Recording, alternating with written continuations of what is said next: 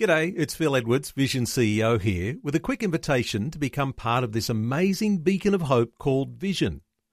Together we can put our love into action to help people of all kinds build or rebuild their lives on the truth of God. Please consider the part you can play during our upcoming Visionathon appeal, remembering that it's your support that makes Vision possible, including this podcast. Life, culture and current events from a biblical perspective. 2020 on Vision. Well, as we do on a Thursday, always good to catch up with Ashley Saunders, the National Director of Family Voice Australia. Ashley's joining us. Hello, Ashley. Welcome back to 2020. Oh, good morning, Neil. It's great to be with you again. Ashley, the biggest thing that you've got on your agenda this week is an address at the West Australian Parliament doing issues to do with euthanasia. What is it that you're involved in? This is happening tomorrow, as I understand it. Yes, it is. I'm in Perth today, and tomorrow I'll be giving evidence before what the Western Australian Parliament calls its end-of-life choices inquiry. And we have made a submission, and we were then invited for me to give oral evidence in support of that submission. And I would greatly value the prayers of your listeners as I prepare and as I give evidence before that inquiry tomorrow.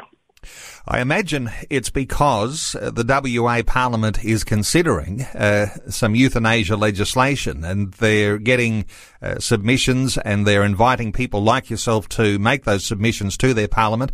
Do you know if that is firmly on the WA government agenda? Yes, even before the state election last year, or certainly shortly after the election, it was put on the agenda that the Western Australian government was interested in having an inquiry into the possibility of permitting voluntary assisted suicide or euthanasia. And so this is very much what the committee is about. And I trust that tomorrow my comments will be seen as both loving and compassionate. Love does not always give somebody what they want or what they think they want, but rather compassion and love sets boundaries and does what is good. And we need to ensure that that laws do not come in that permit what I would call the ultimate elder abuse, that laws do not come in which could lead somebody to think that they are a burden on their family or on society, and that they owe it to their family or their society to end their life.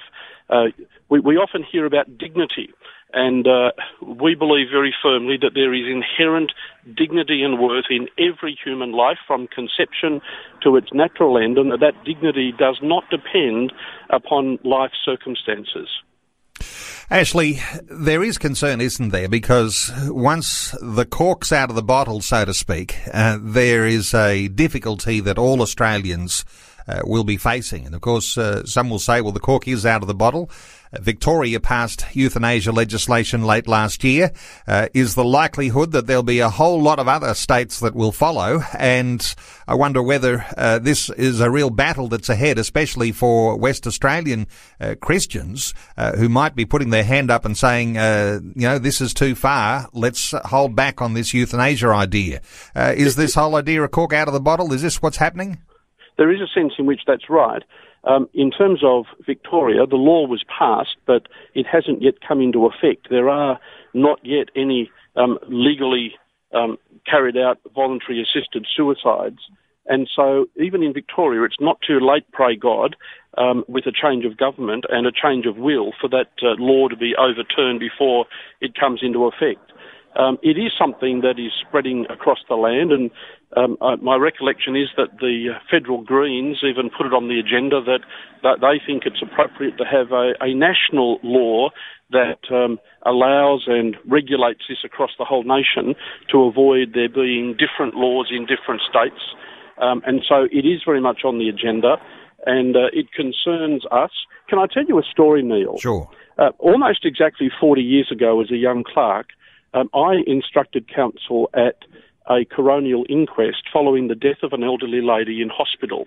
The circumstances were that she had undergone a knee replacement surgery, and after she came out of surgery, her family members one of the nurses gave evidence, were in her room and were arguing about who was not going to look after Mum when she comes home from hospital, because none of us want to look after Mum.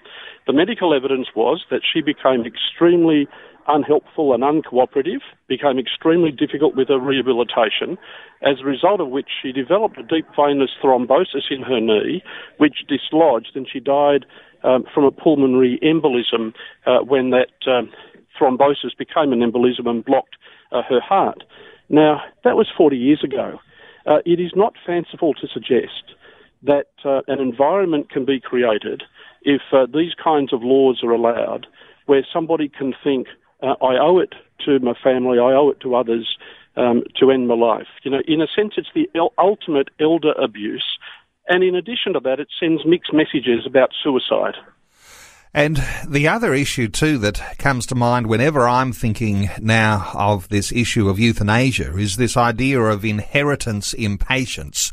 Yes. The idea that every elderly person's adult children are happy for them to grow old in grace is not necessarily the case, Ashley Saunders. A lot of people will be governed by their own greed, and to get mum or dad out of the way to get that inheritance, for a lot of people, I mean, the governments that pass these laws seem to be very trusting of people, thinking that people will all do the right thing, and I'm not sure that's the case.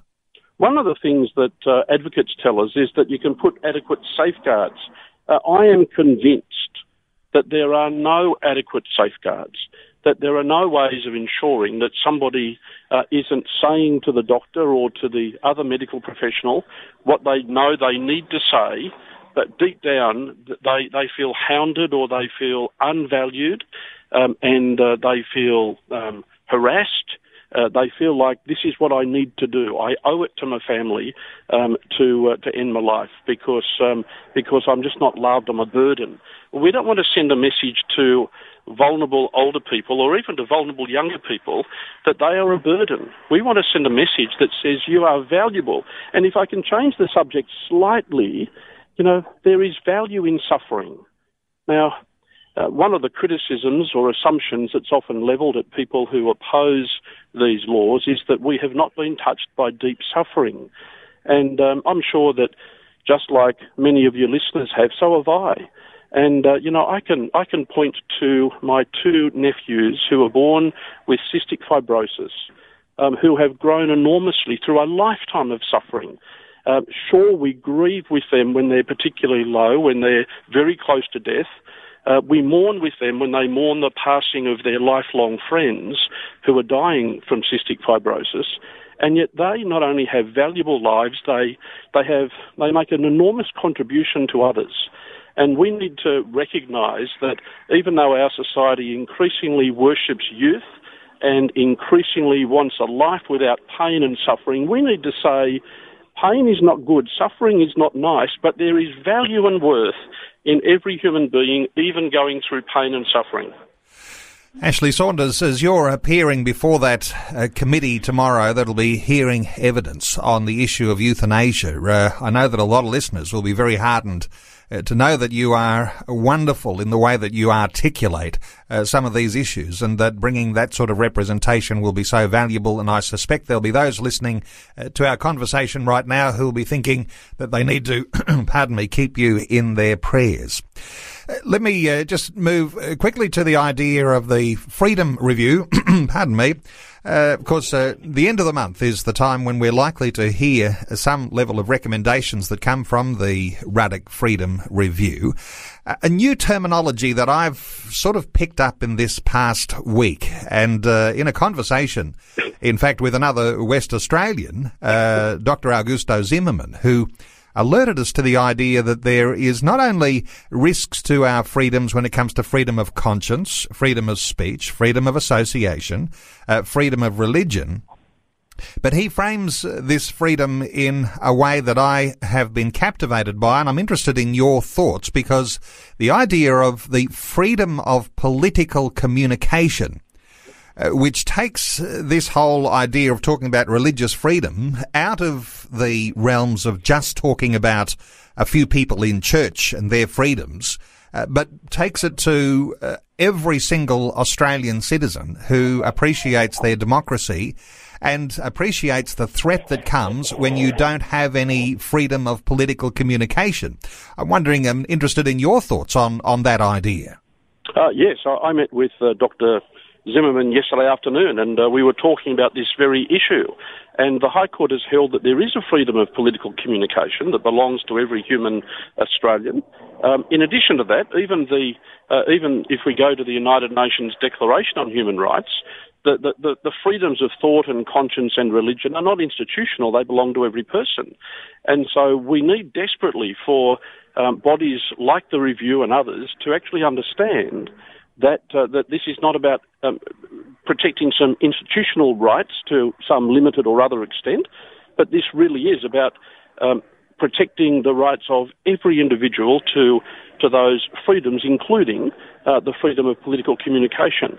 And so increasingly, when people are taken before anti-discrimination tribunals for offending some sexual or other minority, you'll find that the defence will often say what we were doing was legitimate political communication, and I think we'll see that more and more. Okay, and one last issue before I let you go, because it is International Women's Day, and really everybody's saying nice things today about women, and rightly so. There is a thought, though, and, far be it from me to want to sort of rock the boat or make ripples, but the thought that somehow or other a feminist agenda has overtaken some of the important issues on International Women's Day. Your thoughts on the value of having an International Women's Day, and given that we don't have an International Men's Day, but your thoughts, Ashley Saunders, on the way that we think about women on International Women's Day. I think we should think about women on International Women's Day the same as we think about women every other day. And the way that we talk to and about women on International Women's Day should be no different to the way we talk to and about women every other day. Women have an enormous contribution, inherent value and worth, and we owe so much to Jesus as the game changer who introduced the idea of the value of children, the value of wives, the value of women, and not only that, but Christianity. When Paul wrote to a church and said, husbands, love your wives, this was radical because everyone recognised that women had duties to their husbands, but this was the first time in the ancient world that it was being said that husbands owed a duty to their wives. This was radical teaching, and we owe so much to the gospel, and we would as a culture do well to remember that rather than to turn our backs on it. Well, Ashley Saunders, always appreciate your wisdom, and certainly prayers of so many listeners to our conversation today will be with you and for you as you address that committee at the West Australian Parliament tomorrow, dealing with that very important issue of euthanasia, the endeavour there to speak common sense into issues there and to reflect a Christian worldview onto the issue of euthanasia. Family Voice Australia, the fava.org.au website will undoubtedly have some detail there and some resource where listeners can arm themselves with an understanding of how these things are working and some level of report on the sorts of things that you'll be presenting to the WA Parliament. Ashley Saunders, thanks so much for taking time to talk to us again today on 2020. Good, thank you, Neil, and good morning to your listeners. Before you go, thanks for listening. There's lots more great audio on demand, or you can listen to us live at visionradio.org.au. And remember, Vision is listener supported. Your donation, large or small, will help us continue connecting faith to life for hundreds of thousands of people across Australia and around the world. Learn more or donate today at visionradio.org.au.